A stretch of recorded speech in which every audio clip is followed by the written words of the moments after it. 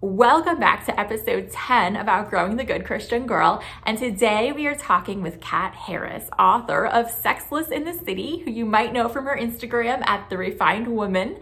And she is going to talk with us about purity culture, breaking free from that, what the Bible really says about saving sex for marriage, and how to do that in a way that's healthy instead of unhealthy. So before we get started, I want to say this episode is sponsored by Faithful Counseling. So when I was going through the hardest part of my deconstruction, it came with a lot of anxiety and struggles with feeling alone and sometimes depression and just like feeling like my whole worldview is kind of being shaken a little bit. And so seeing a counselor was incredibly helpful in my own journey. And what I wanted in a counselor personally was someone with a Christian background who was a Christian, but was also a fully licensed therapist who were really good at their job. And I wanted to keep our sessions strictly clinical. So that's one of the things I love about Faithful Counseling, our sponsors, is that they assess your needs. They set you up with a therapist who is a Christian, but is also like fully licensed, credentialed, has experience as a therapist. And you get to choose how involved you want your faith in your sessions, from super involved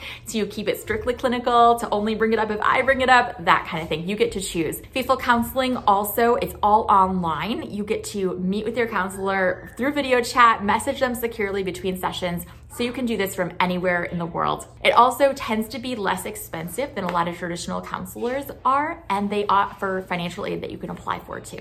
So they're offering 10% off to listeners of Outgrowing the Good Christian Girl, 10% off your first month. Check out Faithful Counseling, our sponsors for this podcast, link down below for 10% off your first month with them. So Kat Harris is the host of the Refined Collective podcast and co-founder of the online publication, The Refined Woman.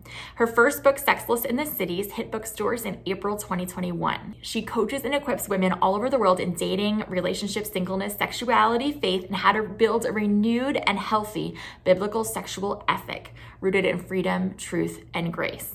So I'm super excited about this episode. We're going to talk about masturbation, sexuality, dating, all the above. Let's get to it. Kat, hi. Thank you so much for being here today. Thank you so much for having me. I'm so excited to chat with you and connect with your amazing community. Me too. I am so pumped. So I really enjoyed reading your book, Sexless in the City, and I am just so excited to talk more about sexuality and in particular masturbation with you. I know this is like such a hot topic, but we are going there. Actually, about 65% of my viewers are single. And I also, this is something near to my heart because I really wanted to get married by 20 and I didn't until 29. And so through my 20s, I was like, I don't even know why that was like the romanticized age in my head, but I was always like just very aware of being sexless in the city, as it were. So this resonates with me and with my audience. So my first question for you is this. As somebody who grew up in church during the height of purity culture, what was your understanding of sexuality back then? Yeah. So context for me, I'm 36 years old. So I graduated high school in 2003. Okay. Yeah. Which I feel like young, but now I'm realizing, I'm definitely, getting into the mid to late 30s section. I turned 35 this year and I was like, oh my goodness, this is just so bizarre. Yeah. You're in your mid 30s. It's crazy. The weather's great out here though. I yes. love being in my 30s so much. That's awesome. I grew up in the South. I grew up in Texas. So sort of, I like to call it the belt buckle of the Bible Belt, South. Yeah. And definitely. I didn't grow up in a Christian home, but grew up in Texas. Christianity is kind of the air you breathe. So I was very familiar with the language. So when I became a Christian at 16, I was like a late bloomer, it was like, oh my gosh, I became a Christian late in life. And honestly, only recently have I realized, I became a person of faith really young in life. Right. Because I felt really late to the game. So when I became a Christian, I was 16 years old, like I shared, and it was, like you said, the height of the purity movement and the purity culture, or AKA the massive evangelical marketing campaign to get high school kids to not have sex via shame and object demonstrations and legalism. And we are duct tape and yes. Yep. So what I learned about my body as a woman is that my body is bad. because I exist and breathe as a woman, I am a temptation to men. So not only is my body bad, but my body just for existing is hypersexualized, not only from the culture, because, you know, sex sells in culture, but I think the church always has positioned itself as countercultural. But my experience growing up in evangelical culture was I was just as hypersexualized in the church. I was just told men are so weak sexually. Men are just these animals and primal. Yeah. They think about sex every 2 or 3 seconds. And yes, I totally women heard that. Evidently have zero sex drive and never get turned on. Right. By the way. And so I definitely thought the same. Yeah. So I was taught as a woman that I am the source of an entire gender's sexual sin struggle, but that I'm also the antidote. So when I get married, it's my job to have as much sex as possible with my husband so that he doesn't cheat on me, so that he doesn't watch porn.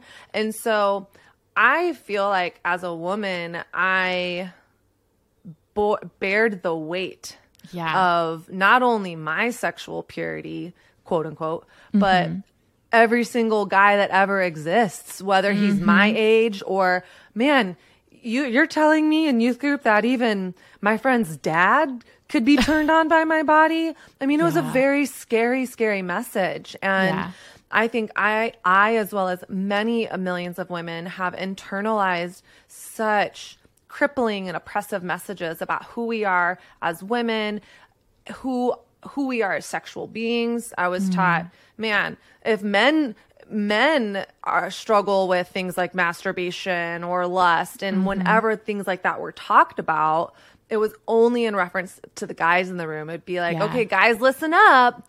You know, guys struggle with lust. And I was like, I must be extra sinful and extra bad because when homeboy takes his shirt off at the pool, I want to lick his stomach. Yeah. So I was just in quiet shame because I thought, wow, like, I guess I'm not supposed to be sexual. I guess I'm supposed to shut that down because it's gross, bad, dirty, wrong as a single person. But the fact that I do have a desire and I do feel arousal and turned on, it just felt so shameful. Yeah. So I also know that purity culture was extremely damaging for men as well. My experience, though, is as a woman or as a young girl or as a 16-year-old. And so if there's one word to describe my experience of my sexuality and my sexual desire growing up in church culture, it would be shame. Yeah, I think a lot of my viewers will relate with that. So I want to talk first in this episode. In every episode, we're talking about the fruit of our old belief system because Jesus said, you know, you look at a tree, you see the fruit it bears. And so as you're talking about this fruit of shame, how did that affect your understanding of your body and your sexuality? And what other fruit did you see of this mindset of purity culture? Yeah. So oh my goodness, so many things. Wait, can you repeat the question? I just want to make sure that I'm like... Because I ramble in my questions, so yes, absolutely. If I could even repeat it. Thing. I'm like, wait, I just asked 5 questions. Yeah, exactly. This is one question, but 5, yeah. So we want to talk about the fruit of our old view system. Okay. So I know you mentioned shame, so I'm wondering what other fruit you saw and how that affected you as you internalized it. Yeah. Oh my goodness. Well, I think the fruit of the shame around my body, that manifested in a lot of different ways. One of the ways it manifested was through an eating disorder in college. I think because I was already taught, you know, my body is a piece of crap. It's sinful. My heart is deceitful above all things. Like I'm just this dirty rag of a human being, you know, and just terrible, awful, smelly, filthy. And then my sexual desire is gross, smelly, filthy. When I started struggling with like, I didn't gain the freshman 15 in college. I gained the freshman 30. I was an athlete and gained a ton of muscle and also just was eating dorm food. And so I think coupled with this, like, I'm not going to blame purity culture or evangelicalism on my eating disorder, but it definitely was able to walk really hand in hand closely for a long time in secret because it felt almost right. Well, of course I hate my body. Of course I'm embarrassed of my body. Of course no one wants to see my body. Look at this disgusting thing. And so I think the messages of shame around my physical body perpetuated and lengthened the struggle that I had with control via food. I think I received the message that pretty much like all sexuality and desire is bad until you're married. Right. And then it's like, once you're married, it's this elusive day when that may or may never happen. When you walk down the aisle, you automatically are going to turn from being this like asexual blob to a lady in the street, but a freak in the bed. Yes. And yeah. Like flipping a switch, just so easy, flipping you a know? switch. Yeah. Yeah, because that's how God makes us, very compartmentalized and disassociated from our lives and bodies and experiences. So I think because of that, I love Jesus. I still love Jesus. But I think in that I was so afraid of my sexual desire. Yeah. I was also afraid of men. Like, oh my gosh, any situation that I get into, I need to be the gatekeeper for physical boundaries because they just can't help themselves. So like, I couldn't ever relax really in any sort of romantic situation because I felt as though, oh my gosh, we can kiss for this long, but if this happens, then I need to be on guard because he can't be held responsible because he's so weak. And so I didn't date for, I think 7 or 8 years. I had a boyfriend my sophomore year of college and then didn't date another person, I think, for 8 years. And I think I hid behind insecurity. Yeah. But really, I think a huge thing that was going on for me is I was just completely shut down from my sexual desire and really scared of it and thought it was sinful and bad. And so I couldn't really connect with guys and peers and guys that I liked on a romantic level. So on surface, it was, oh, guys just want to be my friend. I am perpetually in the friend zone. Why don't guys see me romantically? Well, I didn't see myself that way. I thought it was bad and wrong and sinful. And so I didn't know how to connect any other way than aside being either the kid's sister or the best friend. And then the rare moments that I was in relationship, I mean, I'm such a physical person. I love making out. So I would be making out, fun. but it's so fun. Yeah. But I would never really feel fully connected to my body or fully embodied because I always felt, oh my gosh, at any moment, I have to be on guard to make sure that we don't go past the boundaries. Right. So I think that's another way that is another fruit. So a lot of shame, a lot of shutdown, never feeling like I could relax into any sort of situation. Yeah. And then I think another unintended consequence or fruit of that experience was because I was taught my body is bad, because I was taught my pleasure was bad, and definitely self-pleasure and masturbation, once I would get into dating situations, so I didn't date for 7-8 years, then I started dating a little bit, but it wasn't until I moved to New York almost a decade ago now that I started dating more than I had ever dated in my whole life.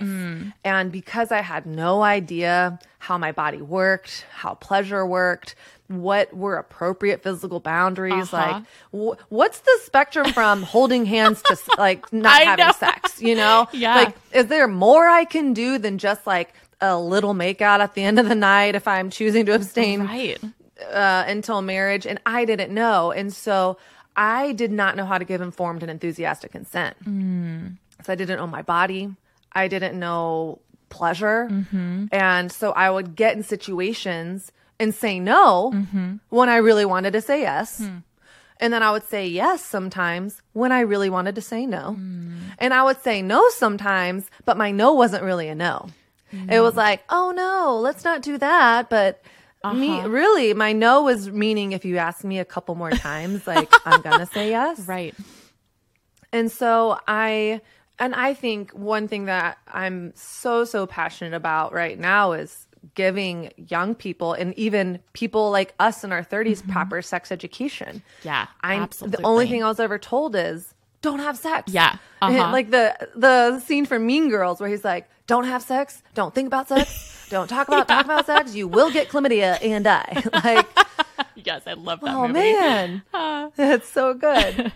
So yeah, I think even now as a 36-year-old, for the first time, I'm trying to learn how to develop a muscle of consent of, hey, I don't like it when you kiss me like that. Or, hey, when you kiss me on my neck, it feels really nice. Like, right. I just would get in these romantic scenarios, few far in between, and just be silent because I had no sort of tools or access to confronting my sexual desire or sitting with it or being able to say, here's what I want to happen physically on this date. Here's what I don't want to happen. It just all felt so embarrassing to think about and talk about. And so I would get in situations that were very uncomfortable. Yeah, that totally makes sense. And I wanted to point out too, like, I know for me, I went years between boyfriends and it was so easy to like hide that under spirituality. Like, I'm just waiting on the one God has. And like, in reality, it was fear and like stuff I needed to work through in therapy. It was not waiting on God.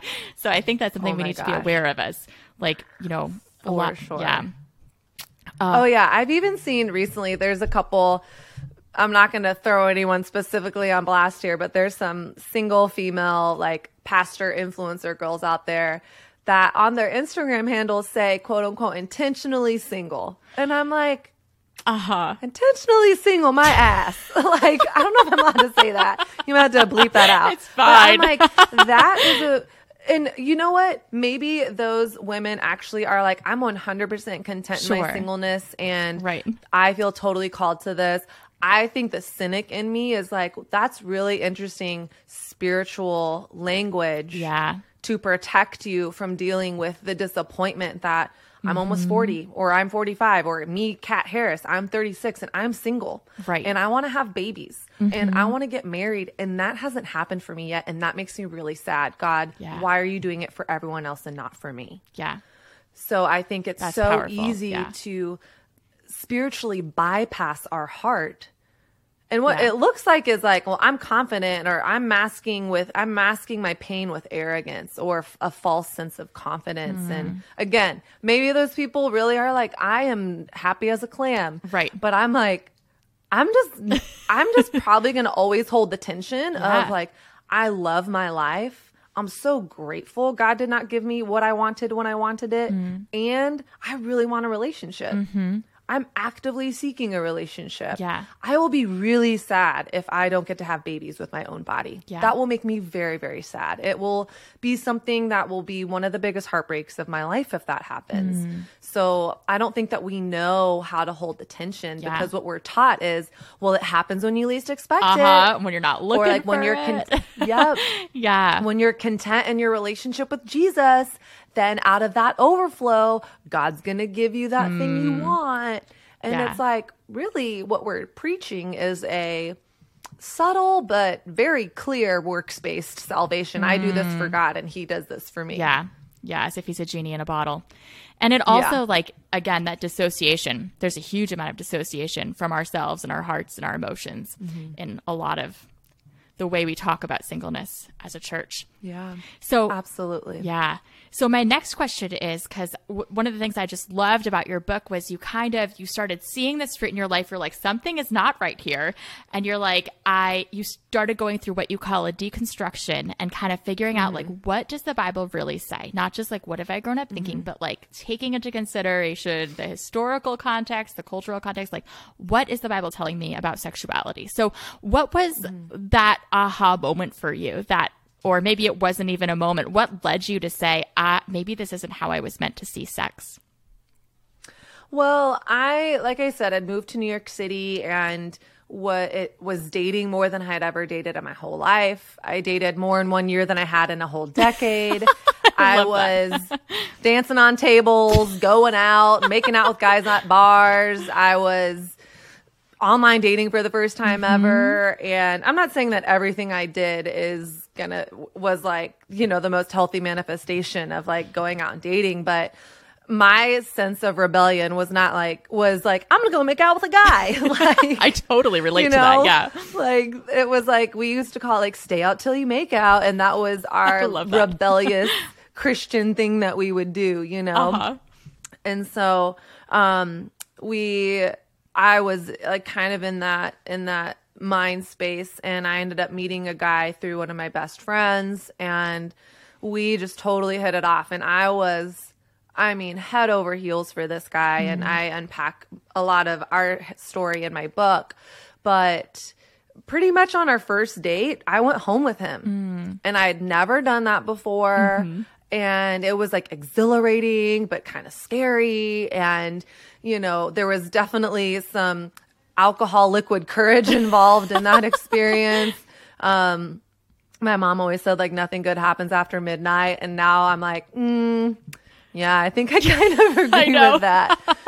But I ended up back at his apartment, and we like fooled around most of the night, and I went home before the sun came out, and because I thought, okay, I can't sleep over at a guy's house because that's wrong, but if I leave before the sun technically comes out, then I am all good. So within a few hours, I had gone further physically with any guy than I had ever gone in my whole life. And I remember taking a cab ride back to Brooklyn at 5 a.m. or whenever that was, and just felt like I thought I would feel more guilty than I do.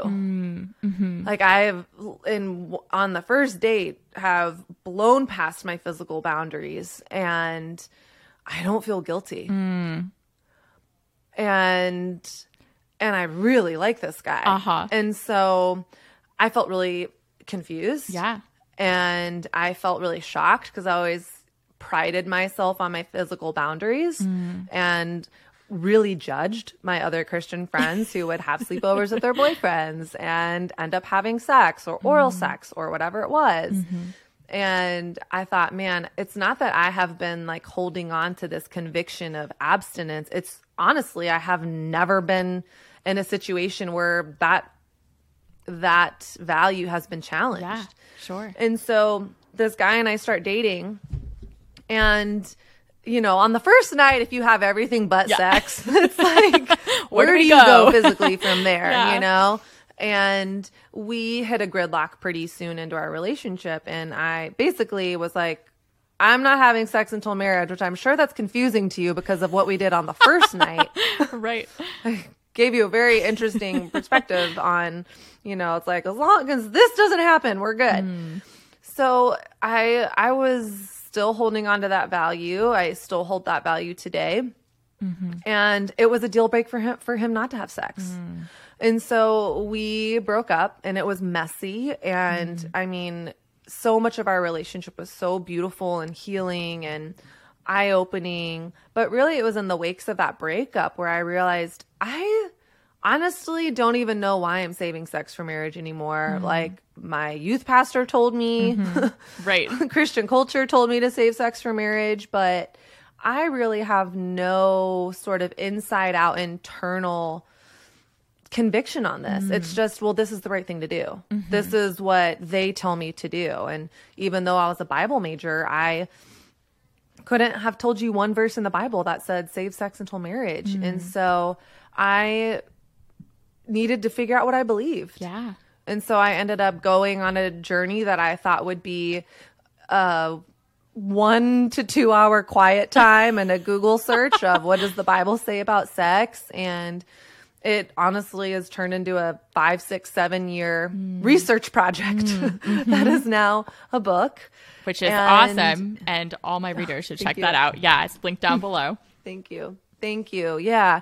So yeah, I think what happened for me is I honestly was going to look at scripture and basically see if I could find a way to have sex outside of marriage and still be in alignment with scripture. And then it was like the one question I had of what does the Bible say about sex just turned into 1,000 other questions. Like, what is sexuality? What is sex? How are we defining sex? Is masturbation a sin? What about gender roles? Do women really need to submit to their husbands? Where do we get this idea that men have a higher sex drive than women? And so it just was one of those, honestly, what it makes me think of is when you are like, oh, I'm about done with my workday. I just need to send one more email. And then the one email like gives you 50 more things to do. Yes. That was this journey for me. I was like, oh, I just have this one little question. Excuse me, God, what does the Bible say about sex? Yeah. Yeah, I just need to know that. And then it was like 7 years later, Right. here we are. I love it.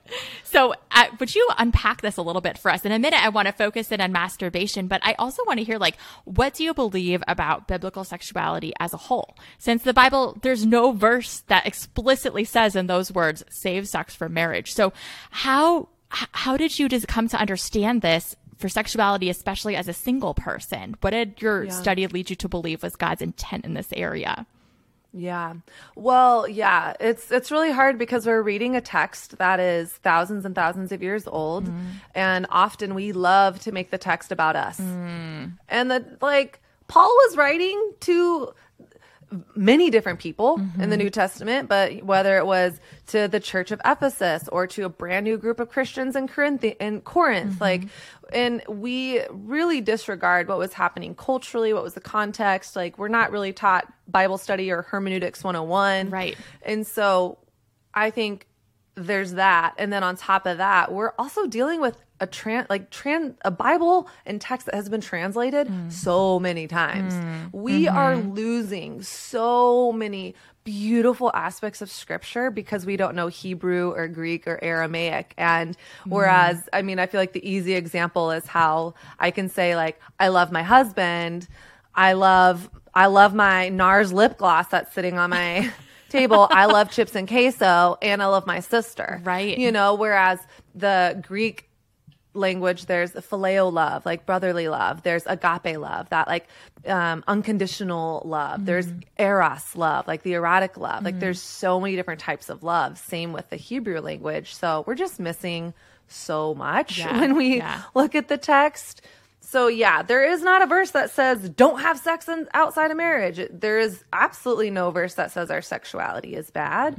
And so a lot of what we have to do is like look at the whole picture of scripture and look at the character of God and look at the context. And there's a ton of verses that I could share, but I'll share two that were radically transformative for me. And one was reading through the Song of Solomon in the Old Testament, which I remember my freshman year of college, Tommy Nelson at Denton Bible Church did this Song of Solomon, big, Bible study series. And it was the first time he's talking about like oral sex from the pulpit. And You're like, basically wow. you're like, what is happening? But Song of Solomon is this Old Testament book of, basically it's like the Bible's foreplay. Yeah, the guide to absolutely. foreplay and like passionate sex between King Solomon and we think his wife.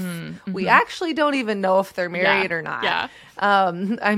We love to say it was his wife, but we actually just don't know if they were married or not, or if she was one of his like 3 billion concubines. Right. Yeah. It's like, we don't want to deal with that. Let's push that under the rug. We're just not going to talk about how we have 3 gazillion concubines. We're going to talk about Song of Solomon. But what was really powerful for me reading Song of Solomon is, first of all, in that whole, you can't read the Song of Solomon without debunking the myth that sex is only for procreation. Yes. Thank you. Like, 100%. They're not talking about babies at all. They're talking about pleasure, and it is celebrated. Yeah. Yeah. She's like, come to my garden and feast. She's like, literally go down on me. Yes. The whole book opens with her saying, let him kiss me with the kisses of his mouth because his love tastes better than wine. And that might not seem like a big deal, but in ancient Hebrew culture, for any sort of text to start with the female voice and a female, I'd never even what thought is she of that. doing? Whoa. we have a young woman who is giving informed and enthusiastic consent with confidence saying, this is what I want you to do to me sexually. Wow. That's powerful. I never thought of that before. Yeah. It's powerful. And we live in a Christian culture today in 2021, an evangelical culture where we still have a narrative that says, sex is primarily about a guy getting his needs met. Every 72 hours, his semen rebuilds. And if you don't want him to be sexually frustrated or to get blue balls, you need to do your wifely duty. That's not what the Bible says. The Song of Solomon is this mutual, reciprocal, pleasurable relationship between this couple where they both know how to give informed and enthusiastic consent, where they both know what parts of their bodies give them pleasure, and where their relationship is not a secret to the community. We have multiple times throughout the text where the community says, like, go be drunk on love, like go enjoy each other. Everyone in town knows that this couple is a thing. It's no midnight 10 p.m. hey, you up, or Tinder swipe left, where you can date someone for months and no one in your life knows about it. There's something really powerful about this text, and it felt liberating to me because I felt like, wow, not only is this young woman who there's power dynamics there, this is a king. That's if she didn't please him, he could kill her or make her into a sex slave or make her into a household servant. But this text starts off with her pleasure. And so that tells me that God is not ashamed of our bodies. God is not ashamed of sexual pleasure, that sex is about so much more than procreation, that it's about connection and intimacy, that it really is this physical manifestation of this mind, body, soul, spirit connection. And that women and men equally have sex drive and equally get to experience pleasure in the bedroom. There's nothing about it being this like one-sided experience for men so that they won't sin on their wives. So that was like one of the texts that was like mind-blowing. And even what's mind-blowing about Song of Solomon is in Jewish culture for years and years and years, boys and girls couldn't even read Song of Solomon until they came of age. Wow, I didn't know that. Because Jewish teachers really understand, like, this is an erotic book. Like, God is for pleasure. Like, God created all things. He didn't just create our mind or our spirit, but he created us holistically. And there's even something about our sexuality and our pleasure that reflects the God image in us. But this is so intense that maybe we should wait to teach this until their bat mitzvahs or bar mitzvahs or whatever. That's so good. That was really powerful for me. And then Genesis 1, it's like right there in the very beginning of scripture, we see this rhythm of creation where God says, God creates, and it is so, and it is good. And God does this with everything in creation. And then God does something distinct with humanity. God pauses and everything else is good. But then with humans, God says, let us make humanity in our image and our likeness. The Hebrew term there is, it almost the picture is that humans are like mirror reflectors. Like you're taking like two mirrors and you're reflecting light. Like humans have the God spark, the God image within us. So God breathes a breath of life into humanity and then says, it is very good. So everything else is good, but the humans are very good. And the humans within us have the God image. We are children of God. And so we love to make the God story start at chapter 3 when all hell breaks loose. Totally. The story started in chapter 1. And so what's important to notice in the text, this is, again, hermeneutics 101, is what is the text saying and what is it not saying? So the text isn't saying that, well, my spirit is very good. Right. My theology is very good. My right hand is very good, but my left hand is crap. And oh my gosh, when guys get erections, that was the devil did that, Yeah. or when fluids start happening, the devil did that. No, God said God created humanity in God's image and likeness and called it very good. So that means that my genitals are not the devil's doing. That when I physically get aroused, that's not like a system malfunction. Yeah. That it was actually indeed all a part of God's plan, God's beautiful plan to have the physical always be an invitation to the spiritual. And so right there in Genesis 1, it was like one of those texts that I had probably read 1,000 times in Bible school, but I was like, wait a second, this is actually good news. This is the gospel. This is good news that like because I exist and breathe, that like I reflect the God image. So I'm actually not a piece of crap. Yeah. And then let's look at the whole of Scripture. The New Testament says that our bodies are a house for the holy. Like the Holy Spirit dwells within our bodies, within us. God doesn't dwell in broken, bad, ugly, disgusting things. So on this journey, I mean, I learned a lot of things, but just in those two passages, I learned, okay, God created my sexuality. My sexuality and sexual desire is good and God designed. My body is good. There's even something in all of this that reflects the God image. And God did not create me compartmentally, but holistically. Yeah. So that means that my sexual desire and sexuality isn't just good for one day when, and the text didn't say humans are very good and their sexuality is only good after marriage. No, Right. like God said, we're very good. We're made in God's image. So that has to mean that regardless of relationship status, whether I am married or not, there has to be multifaceted, nuanced, and layered ways that I can connect to myself, to God and others, my sexuality and desire in a way that is God honoring and in integrity with my values. I love that. So I know you said in your book, you came to the conclusion that you felt that it was honoring to God to save sex until marriage. So can you tell us, and then we'll get into masturbation after that. Can you tell us what led you to that conclusion? Oh my goodness. I know that's We probably might a have to do loaded two-part question. series. Yeah.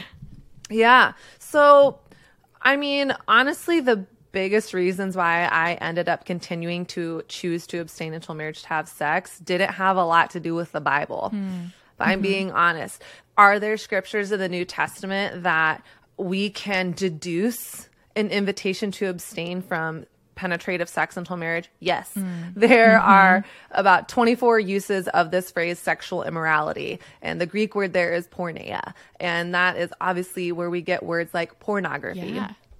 And that is a sort of if you use the word porneia in first century Greco-Roman culture, you could use it. It could mean anything from bestiality to pedophilia to prostitution to adultery.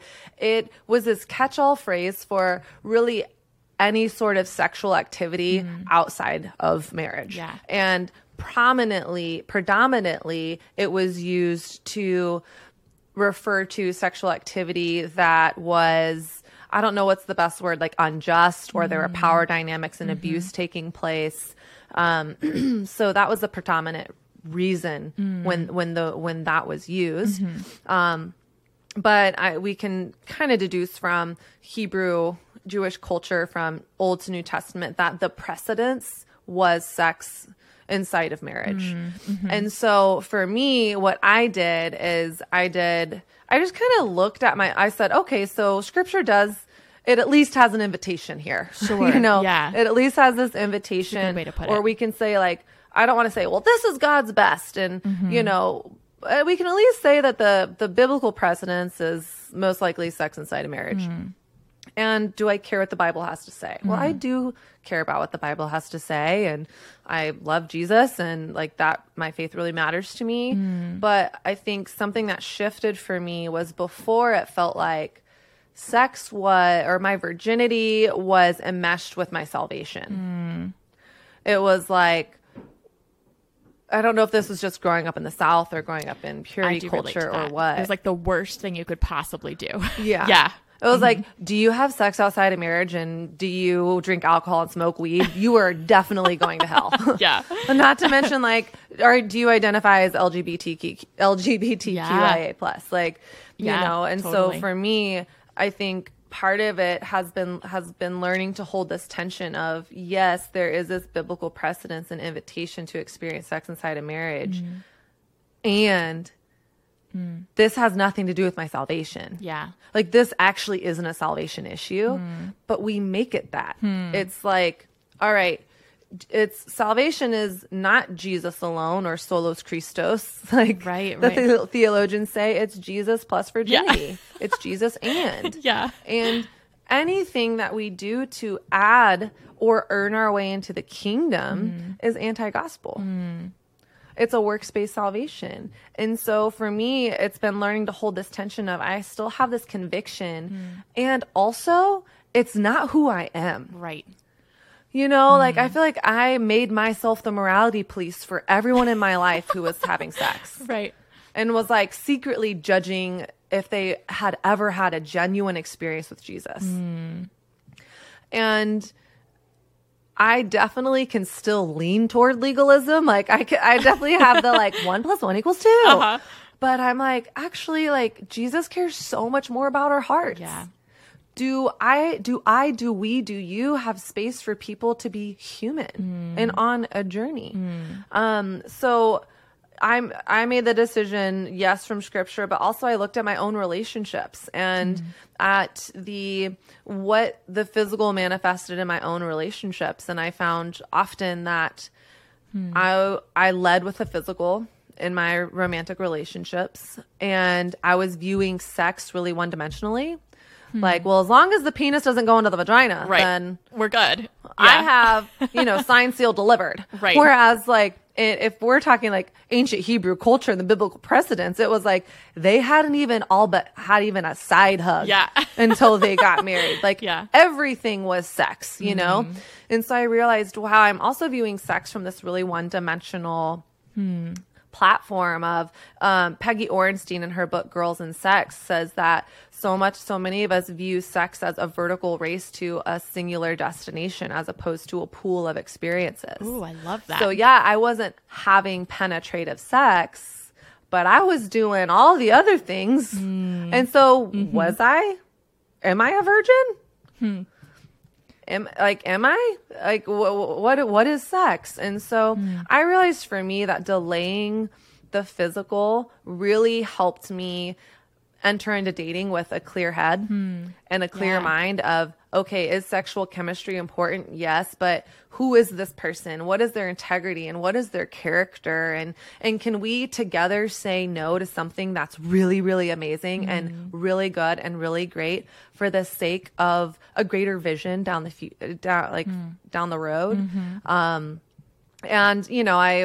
I did a ton of research on what happens neurologically in our brains when we orgasm and researched anthropologists like Helen Fisher, who has great TED Talks out there. But one of her huge things is neurologically and scientifically speaking, there is actually no such thing as casual sex because the neurology and hormones of our brains just simply won't allow for it. Wow. Like, we call it soul ties in Christianity. Right. It's like, well, you can't be physical with someone. You're going to create a soul tie. But actually, when we experience orgasm and pleasure with another person, new neural pathways in our brains are created that bond us to that human.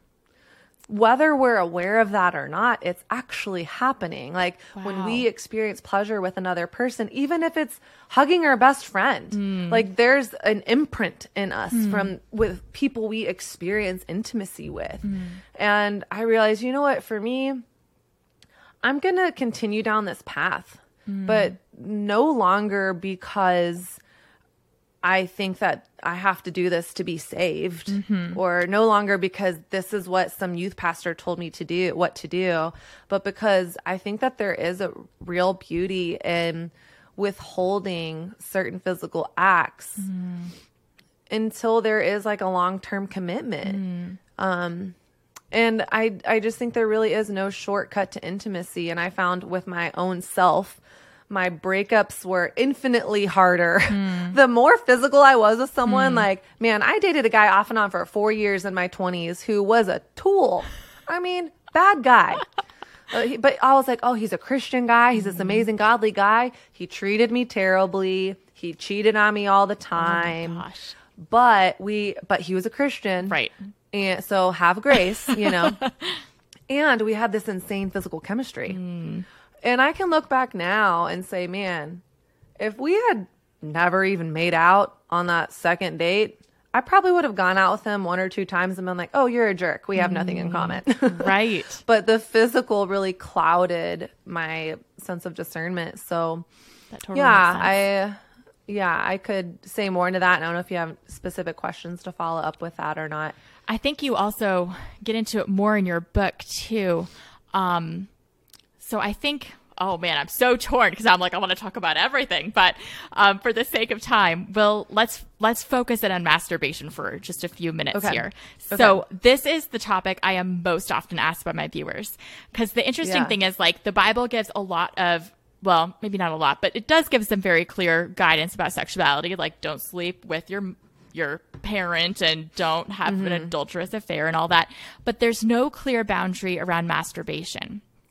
And I know you spent 2 chapters in your book talking about this, and I absolutely loved your nuanced approach. And I was just wondering if you could kind of give us a synopsis of what you believe about masturbation as a single person and why. I know that's a huge question. Yeah.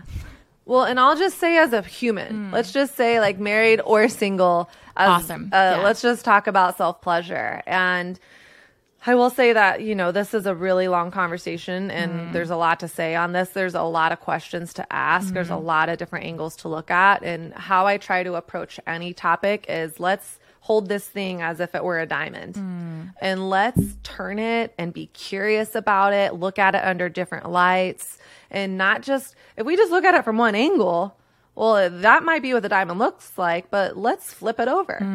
So I think a lot of Christians have gotten their panties in a wad about my masturbation chapters because I'm saying, hey, let's look at the other side of it. Yeah. And let's ask questions. Like, since when is asking questions evil? Like, asking a question doesn't mean I agree or disagree with it. It just means I'm asking the question. Yeah. And I wonder what would happen if, as humans, as people of faith, we gave each other the permission to approach any topic with a posture of humility and a posture of curiosity. That's really what it's saying, is like, all right, I was taught that that masturbation is bad and sinful all the time by the church. Right.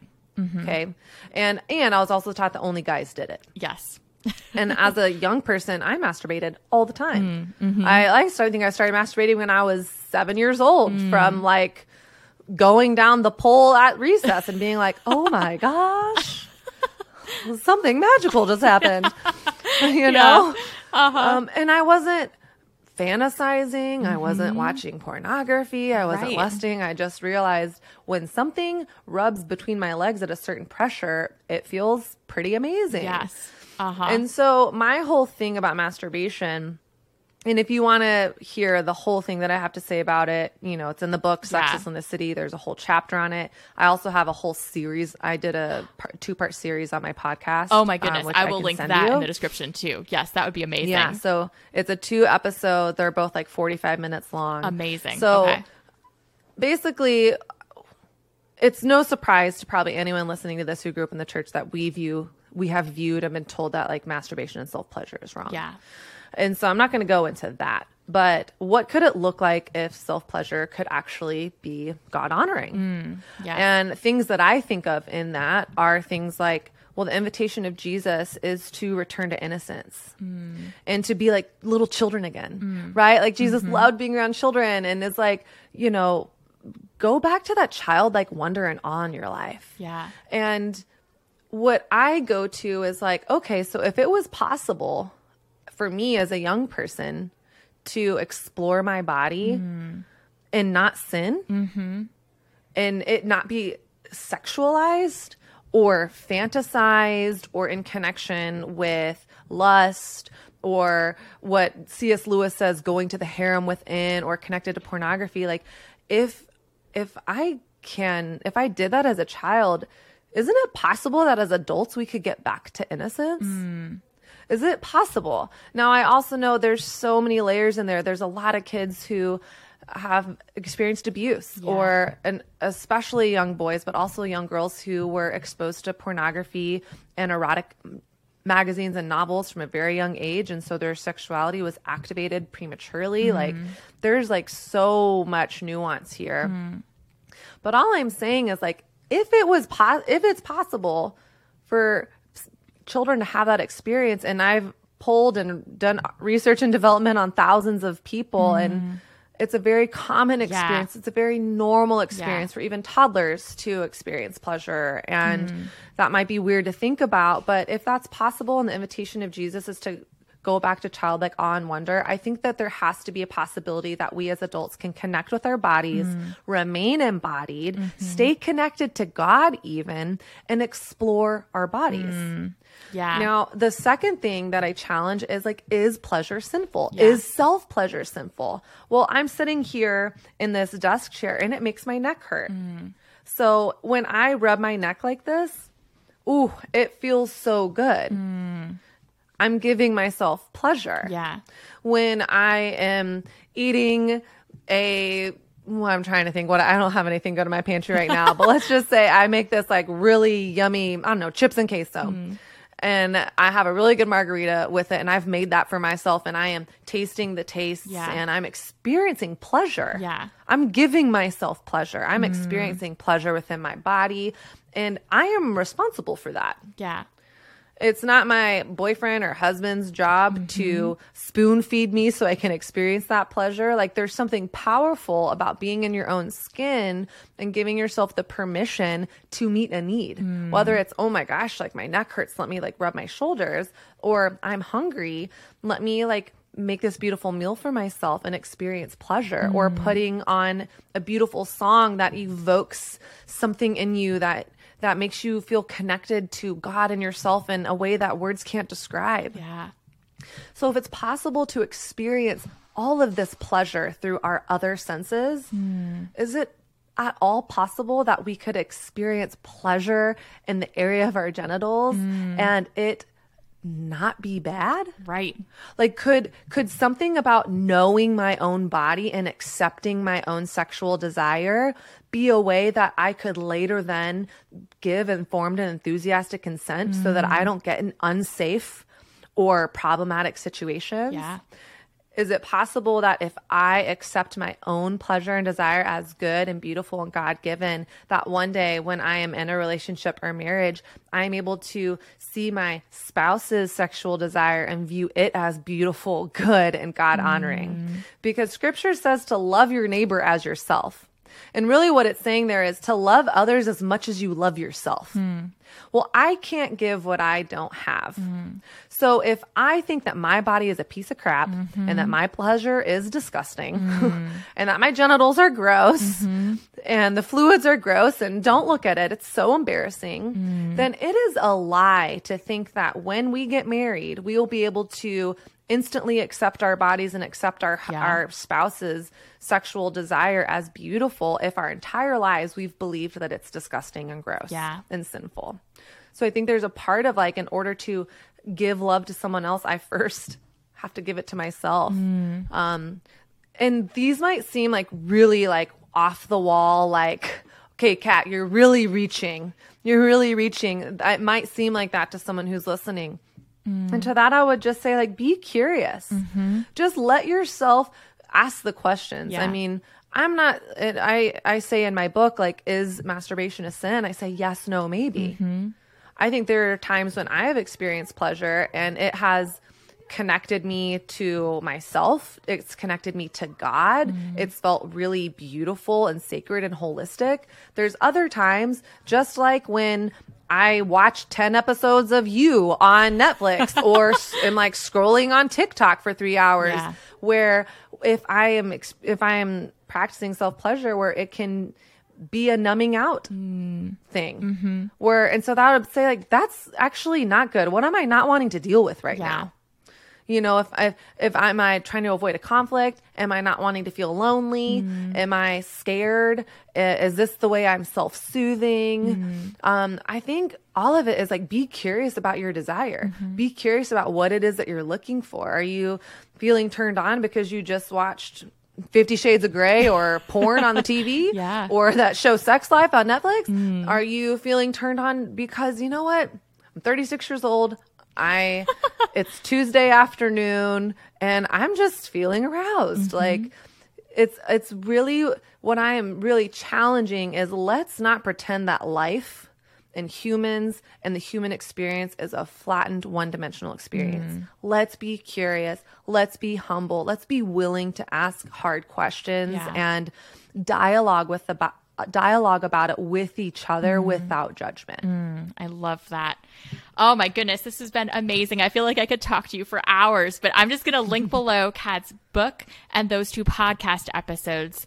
And I would really encourage you guys to check them out, like to really be willing to dive into this. And Kat, just thank you so much for taking the time to be with us today. I have loved this. And you can also follow her on Instagram at The Refined Woman.